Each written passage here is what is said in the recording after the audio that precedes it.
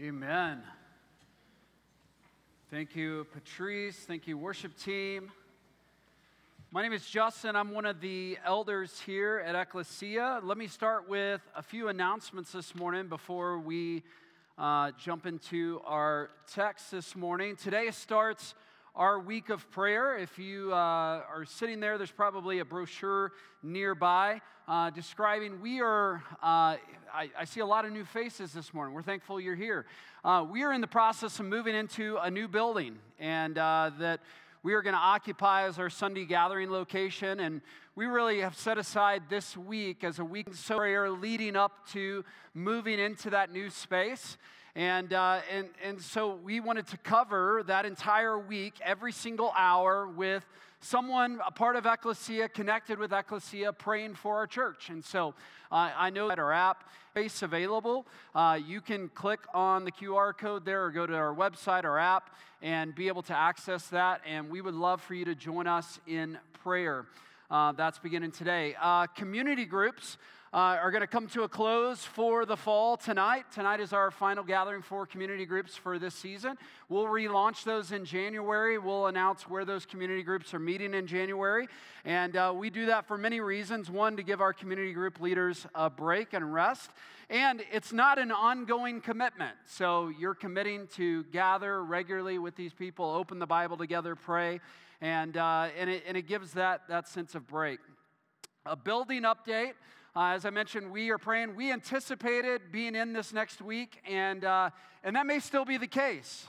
We don't know. There's a lot to get done this week. I will encourage you, the best way we can communicate with you is via our app. And so we are going to be making a call at not point this week, whether or not we're going to do that this week or the following.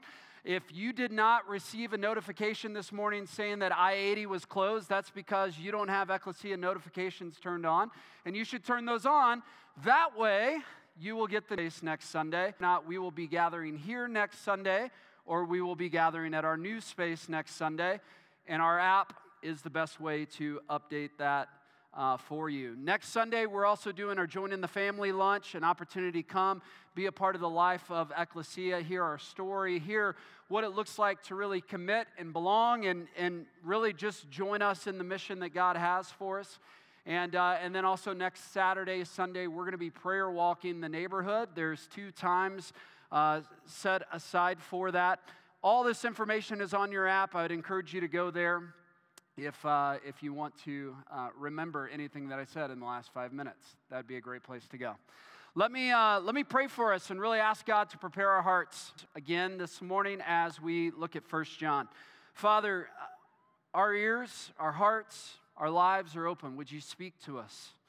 Would you speak to us through your word this morning? Would you encourage us with this message of truth for us? Would we not only know but believe the reality, your love for us, and that we would in part go and love others? We pray this all in the name of Jesus.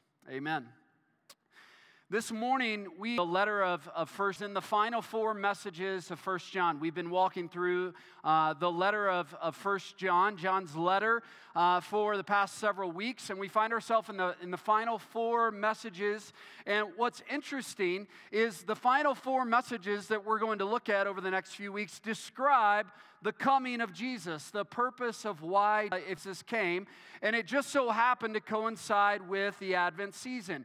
If you haven't been in a church that has traditionally celebrated the Advent season, Advent simply means coming.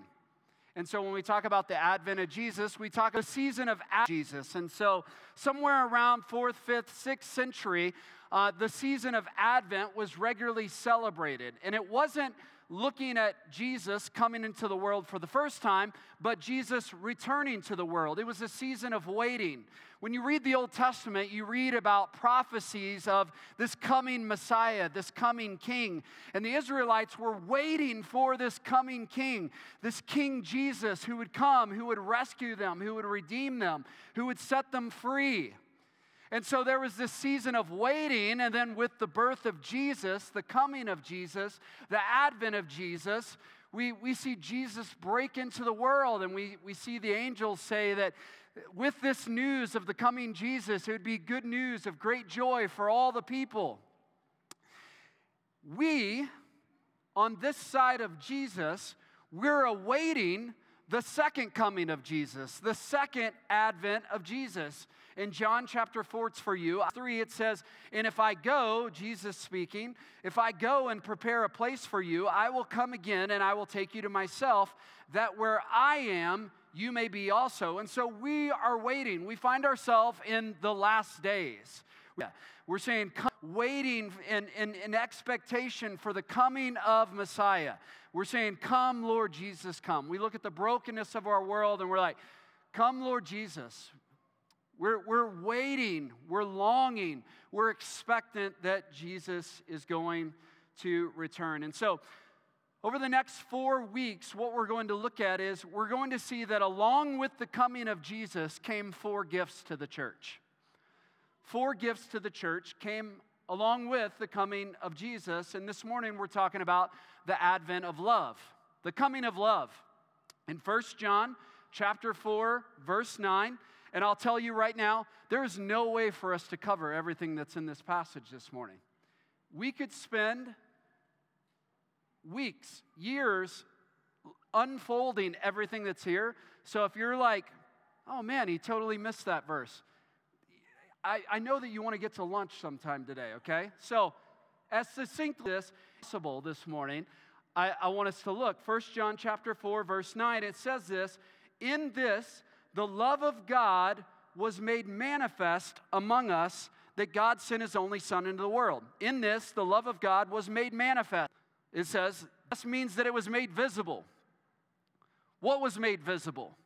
It says, the love of God was made visible. How was it made visible? How was the love of God made visible? It was made visible in God sending his Son to the world. And so Jesus coming into the world, Jesus came morning to display the love that God has for us. So if you're here this morning, here's what I want you to hear. God loves you. And I know, like you're here and you're like, "Hey," and I totally, like we got out of bed for this.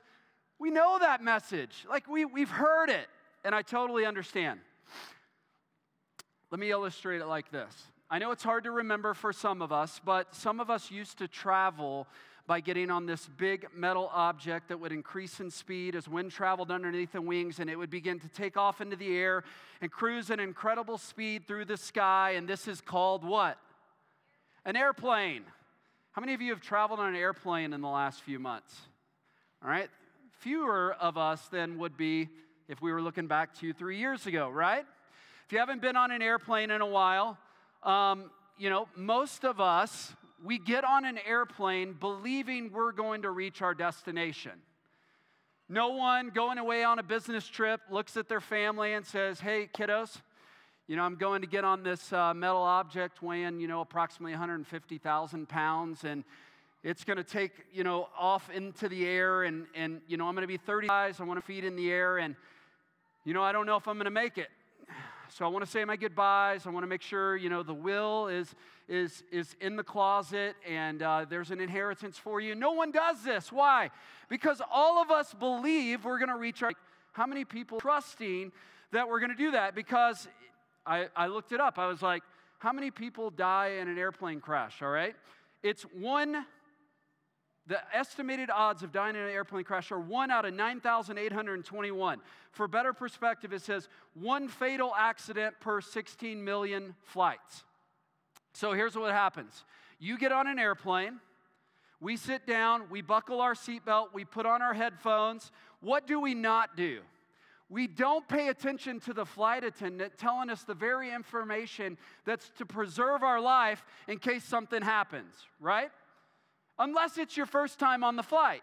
If it's your first time on the flight, you're like, "Okay, buckle my seatbelt. Yes, okay, yeah." So there's going to be a bag that comes down from and you're like so paying attention. You're the only one. You can tell if it's their first flight because they're like, "Hey, you can turn to that card right there in your bag," and they're opening it. They're combing through the material. But for most of us, we get on the flight and we hear Salt Lake City. Ladies and gentlemen, welcome on board Flight 172 with service from Salt Lake City to Dallas, Texas. We're currently third in line for takeoff. We're expected to be in the air approximately 7 minutes. We ask you please fasten your seatbelts at this time. And this is where most of us check out. So the flight attendant, and then they come back up on behalf of the crew. I'd ask you please direct your attention to the monitors or the flight attendant. There are 6 emergency aircrafts, and they do that weird thing with their hands, and they, motion. The nearest exit may be behind you. And you are checked out. But here's what I know. If there was sudden loss of cabin pressure and those little bags shot out of the sky, you would be like, my bag's not inflating! Even though they told you it may not inflate, right? And you're sitting there with your life preserver and you've pulled the cord, although they haven't told you, you got to wait till you crazy. You can imagine if we're all wearing this inflatable thing trying to get out of a plane, it's going to be crazy. It's going to be chaos. But to most of us, the information given meant to preserve your life is old news. We're like, we've heard it. We've heard it. And what I think that John is trying to teach us in this passage is, hey, I know you think you've heard it. God loves you. God loves us. But I think what's interesting in this passage is in verse 16, and we're going to jump around a lot in this passage. In verse 16, it says, we have come to know and believe. We have come to know and believe the love that God has for us. And I believe this whole passage of Scripture hangs on that verse right there. God has knowing and believing the love that God has for us. There's a big difference between knowing and believing. Knowing, a lot of us know. We have head knowledge. I got head knowledge. This I know, for the Bible tells me so. I know that. I got head knowledge of that. But there's not a heart belief for many of us that God loves us. Do we believe that we're loved? Our head knows that we are loved, but we don't truly believe. We don't feel loved. We haven't experienced love. Tim Chester, who wrote the book You Can Change, says that there's a gap between what the head knows and what the heart believes. There's separation between those two things. The head knows things, but the heart doesn't believe things, and the process of closing that gap is the process of sanctification. You actually become more like Jesus when what the head knows, what you have knowledge of, and what your heart truly believes, when those things are in alignment, you actually become like Jesus and you see change, knowledge. And what John is saying, I don't want you to just have a head knowledge that God loves you. I want you to have a heart belief that God loves you. And I wouldn't just know a lot of your hands. I want that to be true for us at Ecclesia. That we wouldn't just know a lot of things. Like in this big melon up here, we know a lot of things. We got a lot of head knowledge. We know a lot of people that know a lot of things about a lot of things. But how do we apply that knowledge? How does that knowledge actually change our people? Yesterday I read an article on Twitter. Yes, some people are still on Twitter. Mainly pastors and critics is what I find. But I read an article that Tim Keller is a pastor in New York City. Tim is, what I expect, is probably in his final days, based on the tone that he wrote the article with and what he shared. This past year, he was diagnosed with stage 4 pancreatic cancer, and he said this on Friday.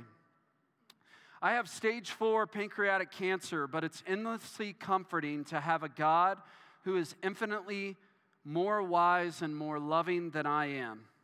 He has plenty of good reasons for everything he does and allows that I cannot know. Therein is my hope and strength. And he posted a link to an article called Growing My Faith in the face of death. Tim, in his final days, possibly on earth, wrote, "I spent a lifetime counseling others before my diagnosis, but will I be break to take my own advice? When the certainty of your mortality and death finally breaks through, is there a way to face it without debilitating fear? Is there a way to spend the time you have left growing into greater grace, love, and wisdom engagement?" There is, but it requires both intellectual and emotional engagement, what he calls head work and heart work. So in the face of death, Tim Keller knows everything about the Bible to be true.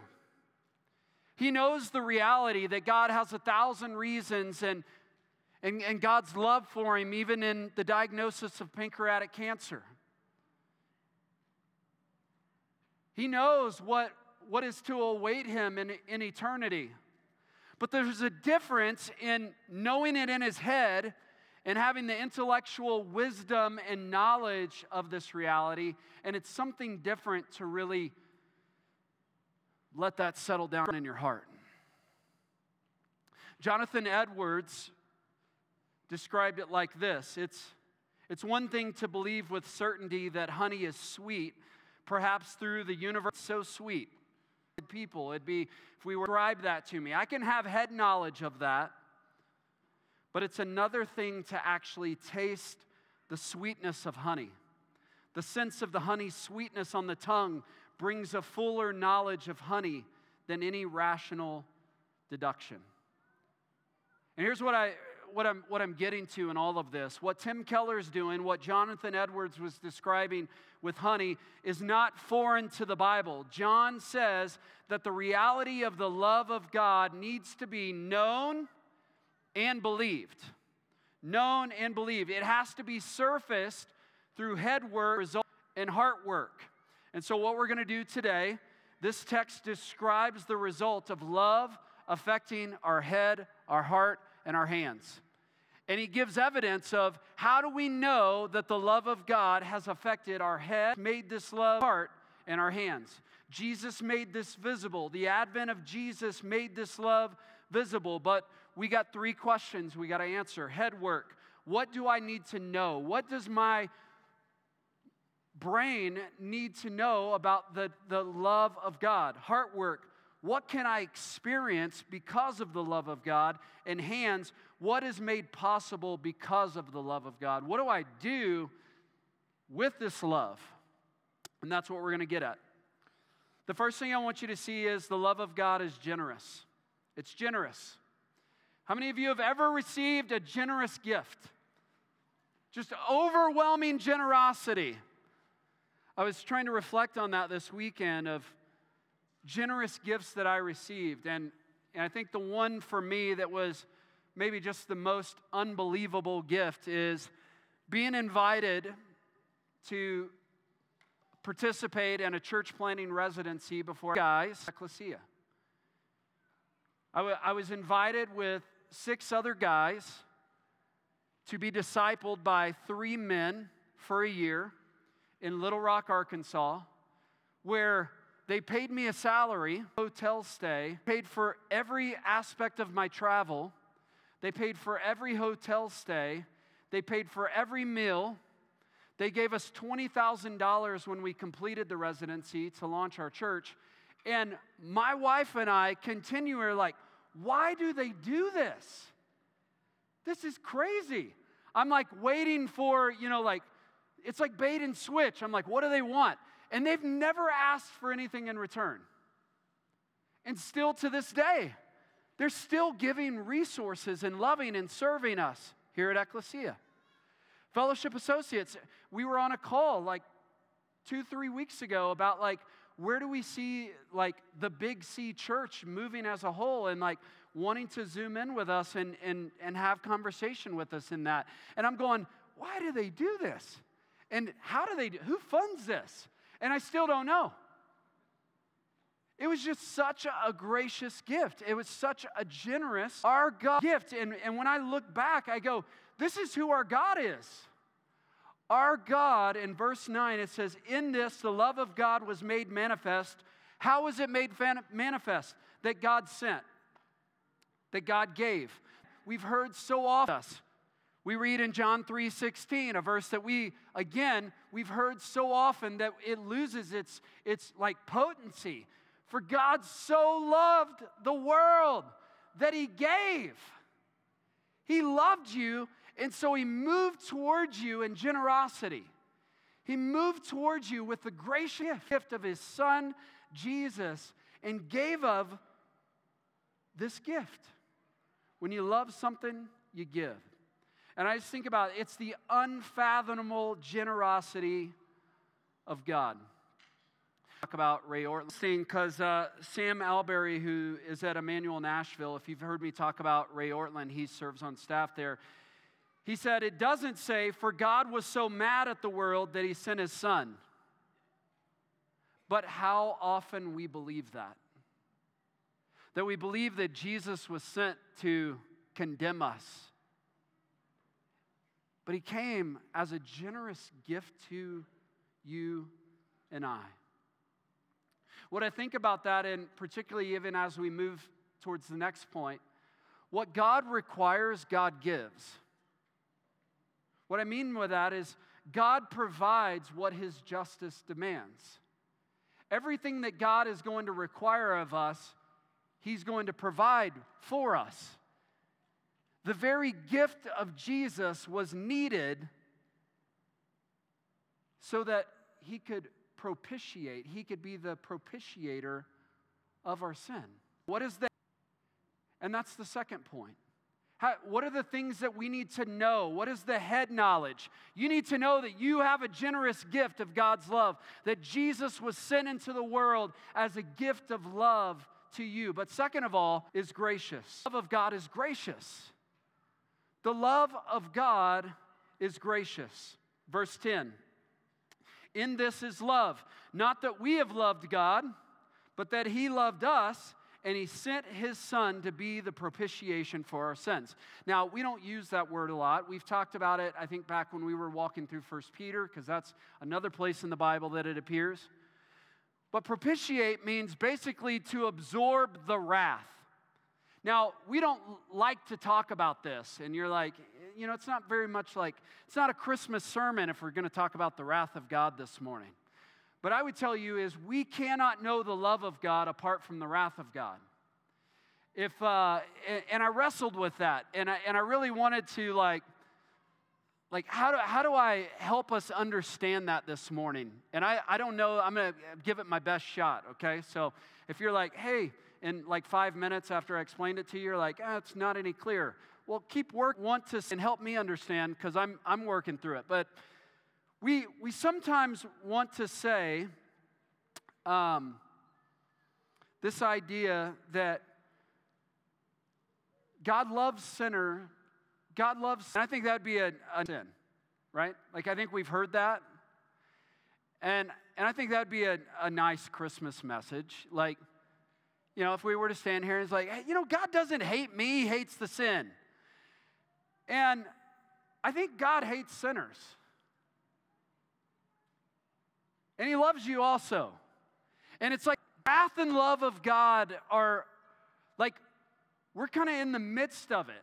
Let me read this passage, Psalm 5, 4 through 5. And it's got the word hate in it. And if you look that up, like, what does it mean? It means evil may not, He hates. Like, for you're not a God who delights in wickedness. Evil may not dwell with you. The boastful shall not stand before your eyes. You hate all evildoers. And you're like, oh, man. Like, and that was me. I'm an evildoer. And if it weren't for Jesus, like, I would be the target of all the wrath of God. Like, I'm in His target.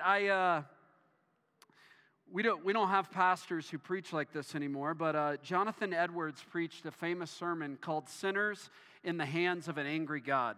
You should read it. Let me give you just a sentence, and you're like, that's not a very popular message. I get it. The bow of God's wrath is bent, and the arrow made ready on the string, and justice bends the arrow at your heart, and that of and strains the bow, and it's nothing but the mere pleasure of God, and that of an angry God without any promise or obligation at all, that keeps the arrow one moment from being made drunk with your blood. Merry Christmas. That's intent, right? It's like, wow, that's intense. And God's anger, and we don't have much of a description because the way we define anger is like this impatient, just irrational, and it's like, we're angry. God is slow to anger. You know, his anger is different. But I tried to wrestle through, like, how does love and wrath? So, like, I'm a dad, and I have love for my kids. And if you try to hurt my kids, you're going to see my wrath. And there's a sense in which, like, this love and wrath coincide with one another. And it's interesting, like, I want us to experience that because I think we want to set that aside and it just be in a total different category over by itself and be like, you know, God's wrath is for those bad people over there. But it was actually targeted right for us. Like, his arrow was pointed at us. If it weren't for Jesus coming and absorbing the wrath of God, now you would experience the wrath of God. His love is gracious. Now, you may look at me and you're like, Justin's from Wichita Falls, Texas. He's not a very cultured person, but I'm going to attempt to talk about Les Mis this morning, all right? And it's, I get it, in lane, my speed, like Christmas Vacation and Cousin Eddie is probably more in my lane. But I've heard enough pastors talk about the graciousness of God using Les Mis, because if you know, Jean Valjean, that was my good French peasant, appreciate that, grows up as a French peasant, trying to provide for his sister's starving child, steals bread, gets sent to prison for 19 years, is out on parole, trying to find a place to crash, and the bishop of the local church brings him in. And what does he do? He steals. He runs off with the bishop's silverware, right? Later on, he's captured by police. He's brought back to the bishop.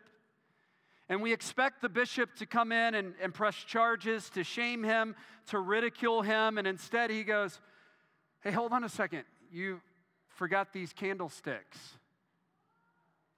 He goes and grabs them and gives them. And the bishop says, through the peace. And by the way, when you return, my friend, it's not necessary to pass through the garden. You can always enter and depart through the street door. It's never fastened with anything but a latch, either by day or by night. And the bishop, you no longer him, and said in a low voice, my brother, you no longer belong to evil, but to good. It is your soul that I buy from you. I withdraw it from black thoughts and the spirit of perdition, and I give it to God. You and I, we've been caught in our sin. We're enemies of God's wrath. We're showing up for our punishment, and He's gracious. He lavishes His love. He doesn't just set you free, but gives you freedom to live with Him forever. The love of God is gracious. Third thing is this: the love of God is guaranteed. What a gift. This is, again, we're talking about the head knowledge here. We're to know that it's a generous gift. We're to know that it's a gracious gift. That God, it's a guaranteed gift. How do we know that God loves us? How do we have head knowledge that God loves us? Verse 13 through 15, it says this: by this we know that we abide in Him and He in us. Father has given us His Spirit. And we have seen and testified that the Father has sent His Son to be the Savior of the world.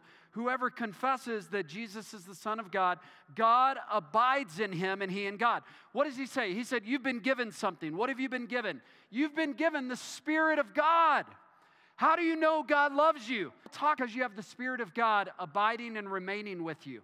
The Spirit of God, the Bible talks about the Spirit of God being our guarantee. Now, I don't know about you, but I'm a warranty guy. Like, I love buying warranties. I'm the guy, pretty good. The salesman is making the spiel about, like, the warranty. I'm like, yeah, that sounds pretty good. I just bought a new piece of furniture from R.C. Willey, and they're like, if anything spills on it, you know, you pay the $100, and we'll come and we'll clean the furniture up to 7 years, and if we can't clean it, then we'll replace it. I'm like, you know my kids are going to spill something on it, so yeah, I'll buy that warranty. I want that guarantee. And he says, I've given you a guarantee that I love you, and it's the Spirit of God. And you know if you have the Spirit of God abiding in you, then you're loved by God. What a gift. Let me read a few passages. 2 Corinthians 1:22. And who has put his seal on us and has given us his Spirit in our hearts, there it is again, as a guarantee. 2 Corinthians 5:5. He has prepared us for this very thing is God, who has given us His Spirit as a guarantee. Ephesians 1:13-14. In Him you also, filled with the word of truth, the gospel of your salvation, when you believed in Him, you were sealed with the promise of the Holy Spirit, who is the guarantee. What's He the guarantee of? Our inheritance until we acquire possession of it. Here's what it is.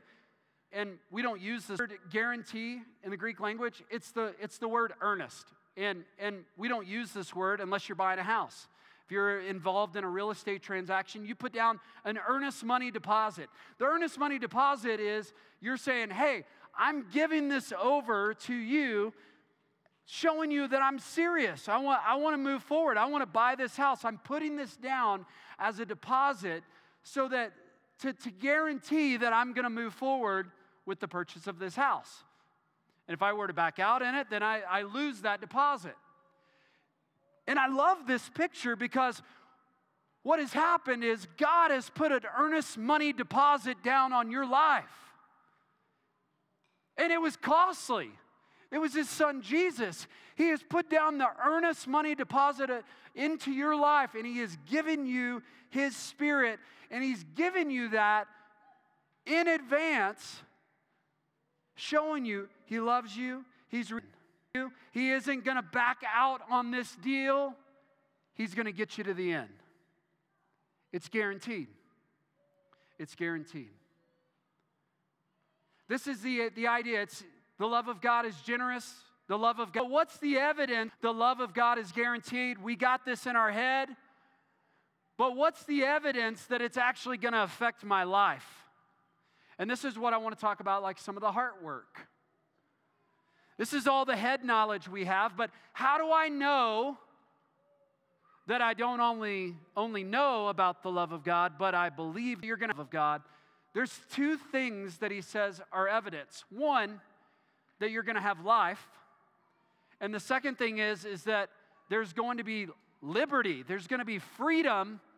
And he talks particularly about freedom of feet. Now, I like to turn it around and I go, how many of us are like, we're like, what is my purpose? What is my significance? What am I here? Like, and it just goes to show, like, we don't have the love of God. How many of us are afraid?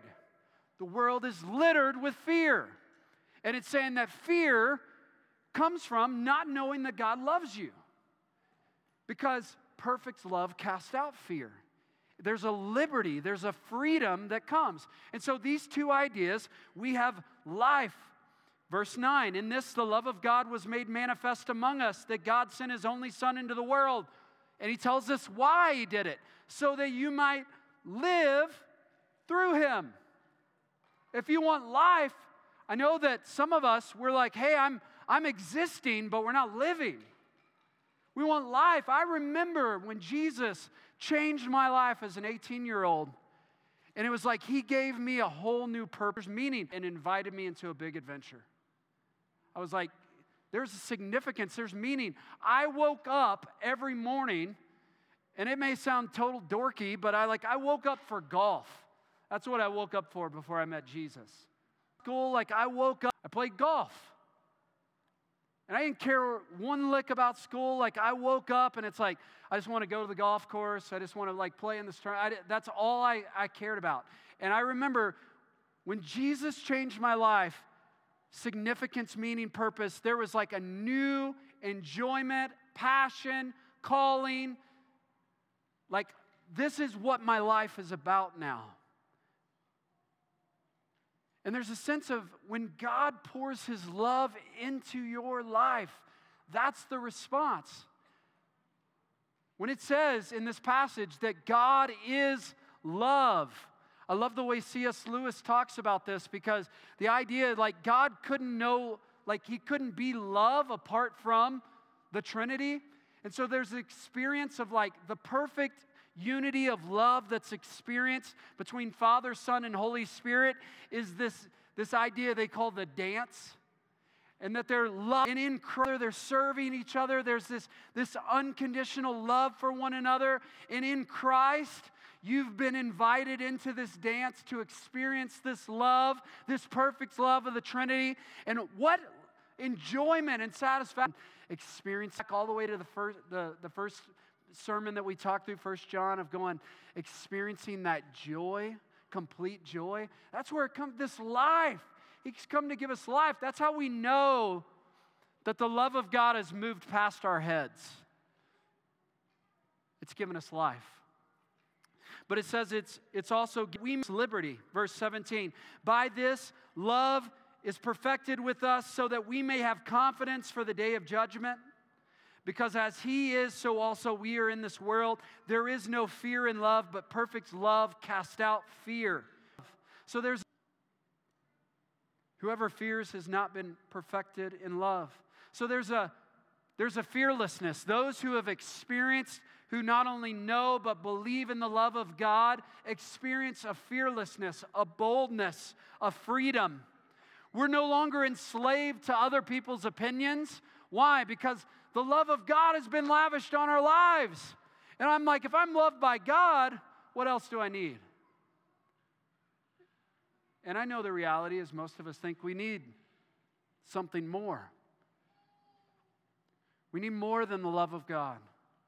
We feel that, we experience that, but He's given you that. And I look back at Tim Keller about knowing the love of God. I read it again. I have stage 4 pancreatic cancer, but it's endlessly comforting to have a God who is both infinitely more wise and more loving than I am. He has plenty of good reasons for everything He does and allows that I cannot know. There believes is my hope and my strength. When I read that, I look at Tim Keller knows and believes the love of God. And that's the only way he's able to stand in the face of death without fear. He is liberated. Freedom. And almost dead. There's a freedom that's over his life. In these last days, death has no hold on him. There is no fear in people who've been loved by God. Last thing is this. How does it affect our hands? The love of God leads to love. How do you know that the love of God has imparted your life, infiltrated your life? It's because it's being experienced through your hands. You're giving this generous love, this gracious love, this picture of generosity, this picture of light. You're giving that to others. Verse 19 to 21. We love because He first loved us. If anyone says, I love God and hates his brother, he's a liar. It's you can't experience the love of God and not love the people around you. It's in 2020 that I would call the scarcity mindset. If you remember back in 2020, there were things that were scarce in our world. Number one, toilet paper. Okay? Now, you know what wasn't happening? Door, hey, toilet paper scarcity of 2020. There weren't people going door to door hey, need some toilet paper? Need some toilet paper? Unless you're the ops, because they donated us some toilet paper because they found a collection somewhere, right? But like, no one was like giving away, and you're like, it's weird because like, how many of you think like giving toilet paper is a gift? Like that wouldn't be a very good gift. But in like scarce supply, no one was going about like just like you were like taking the 2-ply and you're like, we better separate this, you know? You were trying to, because in passionate, you were trying to figure out how are we going to make it, right?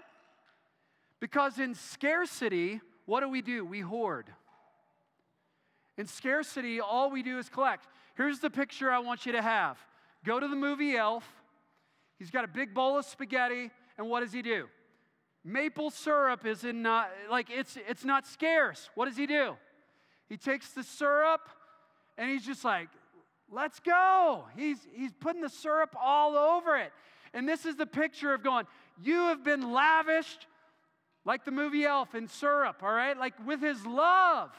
You've been given so much love. It's not in scarce supply. He has poured it out on your life. He has given in abundance because he doesn't want it to be scarce. He wants you to give it. He wants you to supply it to the world. In Luke chapter 7, Jesus talks about the scarcity very detailed. I love this picture. Luke's a doctor, so he's very detailed. And it says, a woman of the city. And he goes on, who was a sinner. Like he keeps breaking it down. He wants you to have this picture. She had a shady past and invited. She had a shady past. She hears that Jesus is reclining at the house of the Pharisees, and she stops whatever she's doing, and she goes home, and she gets the most expensive Young Living essential oil she can find. And she packs it up, and she takes off across town. She comes in the door. She breaks open that bottle. She puts it on the feet of Jesus. She begins to weep and cry. She begins to let down her hair and wipe the feet of Jesus with her hair. If the Pharisees look at Jesus and they say, if you knew this woman, if you knew her past, if you knew her history, you should be ashamed of what you're allowing her to do. And he told the story. Jesus, 2 debtors in that moment, and he said, there were 2 debtors. One owed $50, one owed $500. Hey, the person who they owed the debt to came to those debtors and said, hey, both of you, your debt is forgiven. And he asked, who do you think loved him more? And the guy responded, probably the guy who had the larger debt forgiven. He says, you're right.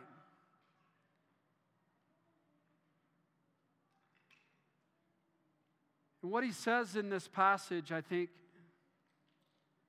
so connecting with what we're talking about. He said, because loved him more, the one who owed more, her sins, which are many, are forgiven because she loved much. But he who is forgiven little loves little. And he describes this scarcity mindset. Those who feel like they've only been forgiven a little only forgives a little. Those who feel like they've only been loved a little only love a little. Those who feel like they've only experienced a little bit of the generosity of God only give a little bit of the generosity of God.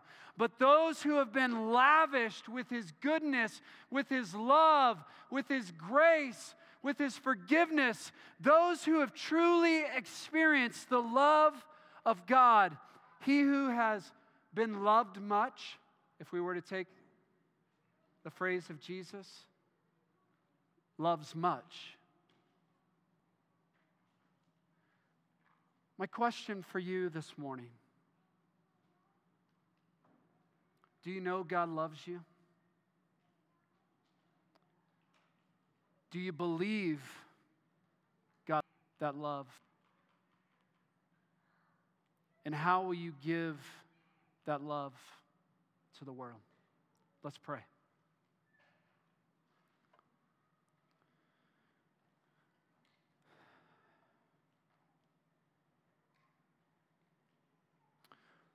Father, we come to you this morning thankful. The Word of God gives us such a description and picture and measure of your love for us. The Word tells us that we can't even fathom the heights, the depths, the lengths, the width, the breadth of God's love for us as His children. I pray, Lord Jesus, that we would experience that this morning. That we wouldn't another step, that we wouldn't walk out these doors this morning without experiencing the love that God has for us. We were all children of wrath, as Ephesians tells us, but God in hands has redeemed us, has set us free, has plucked us from Satan's hands, and has poured out the generosity of His love and grace on our lives. Lord, I pray for every single person in this room to experience that this morning. For those who are doubting that, for those who are wrestling with that, I pray that the next few moments would not be a moment of belief, that you would move them from just this intellectual knowledge of that there is a God out there, that there is a God that could possibly love me.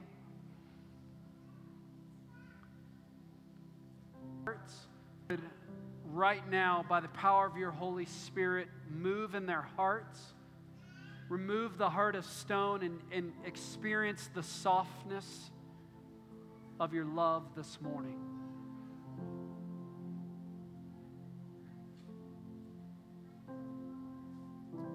Father, I pray that you would compel us and move us and challenge us to not hoard love. There is no scarcity in our lives of love. You've poured out your love so that we could give generously. Father, we pray this all in the name of Jesus. Amen. There's going to be, we're going to have a time of reflection and response this morning. And I hope in the next few minutes, as we sing, as we pray, as Greg comes and leads us in a few moments through communion, that this would even be a tangible picture and expression of His love for you this morning. We're going to have a group of people in the back right corner here who would love to pray for you this morning, who would love to encourage you, who would love to encourage you. And you're here this morning, you doubt the love of God for you, we would love to encourage you in that and pray for you. If there's any tangible need in your life, any physical, emotional, spiritual, we would love to pray for that. As big, as small as it may be, we would love to join alongside you. So our prayer team will be there. They're going to be ready. We're going to sing. Greg's going to come up in a few minutes and lead us through a time of communion together. Let's stand and sing together.